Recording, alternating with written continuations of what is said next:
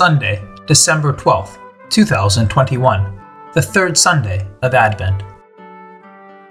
The Gospel passage for today presents people taking advice from John the Baptist to prepare for the coming of the kingdom of God.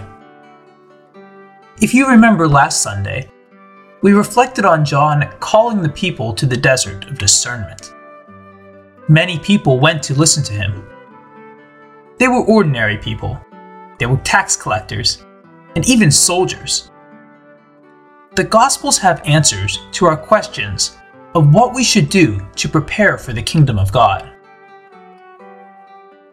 We should also begin our discernment just as they began theirs, with John's help. John revealed to them the hills and valleys they had formed in their personal lives.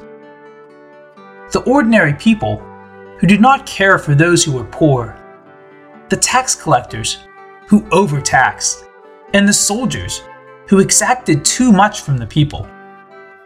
John guided all of them to a nobler life, preparing them for the kingdom of God.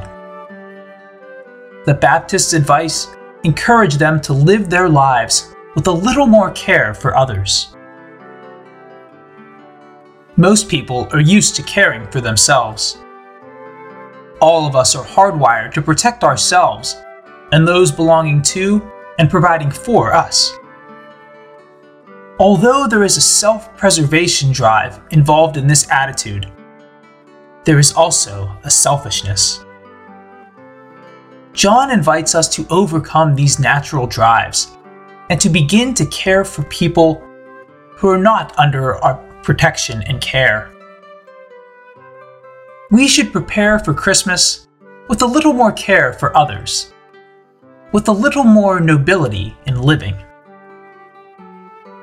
Learning these new ideas and values, the people sought advice from John, this veteran in the desert.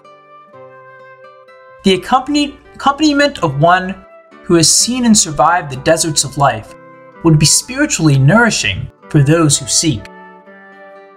Not only the words of John, but his life example also display virtues that we can learn. John the Baptist raised new hopes in the people who thought that he might be the Messiah.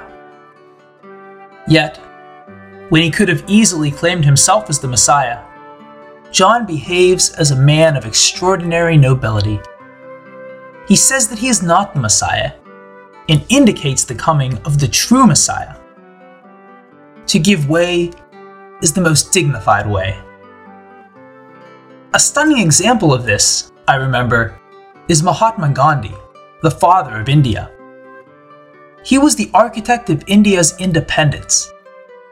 On the eve of independence, when the streets were dancing with joy, Gandhi, with an extraordinary display of nobility, gives the task of forming the government to others and walks away. Closer to our own time, Pope Benedict is a brilliant example of such nobility. In the tradition of popes ruling for a lifetime, Pope Benedict is an exception, as he chose to step down and give way to a new pope. Despite many journalists trying to get sound bites that could be used against Pope Francis, Pope Benedict has stayed clear of making any comments on the ministry of Pope Francis. Giving way, and doing so in the most dignified way, is a virtue we can all learn from Pope Benedict. In the Old Testament, the relationship between Jonathan and David is one such noble act of giving away. Saul was trying to make Jonathan the unchallenged heir of his kingdom. So Saul tries to annihilate David, whom the people admired.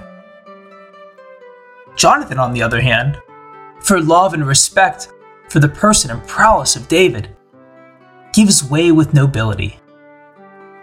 We find the incident of Peter and the beloved disciple running together to the tomb of Jesus. The beloved disciple, the younger of the two, reaches the tomb first, but waits to give way to the older Peter to go in first. Amazing examples of giving way. Jesus too would highlight this nobility. When invited for a meal, do not choose the prominent seats. Humility is that noble way that John and Jesus both emphasize. This virtue is not to be mistaken for accepting suffering.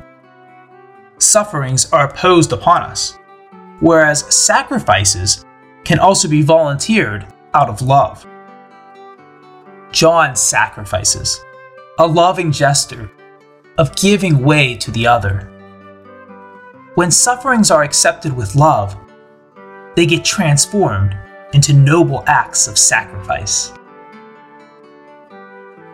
In a low-income family, when the mother finds that the food is not enough, she lovingly takes the watery soup and gives the better portions to her children.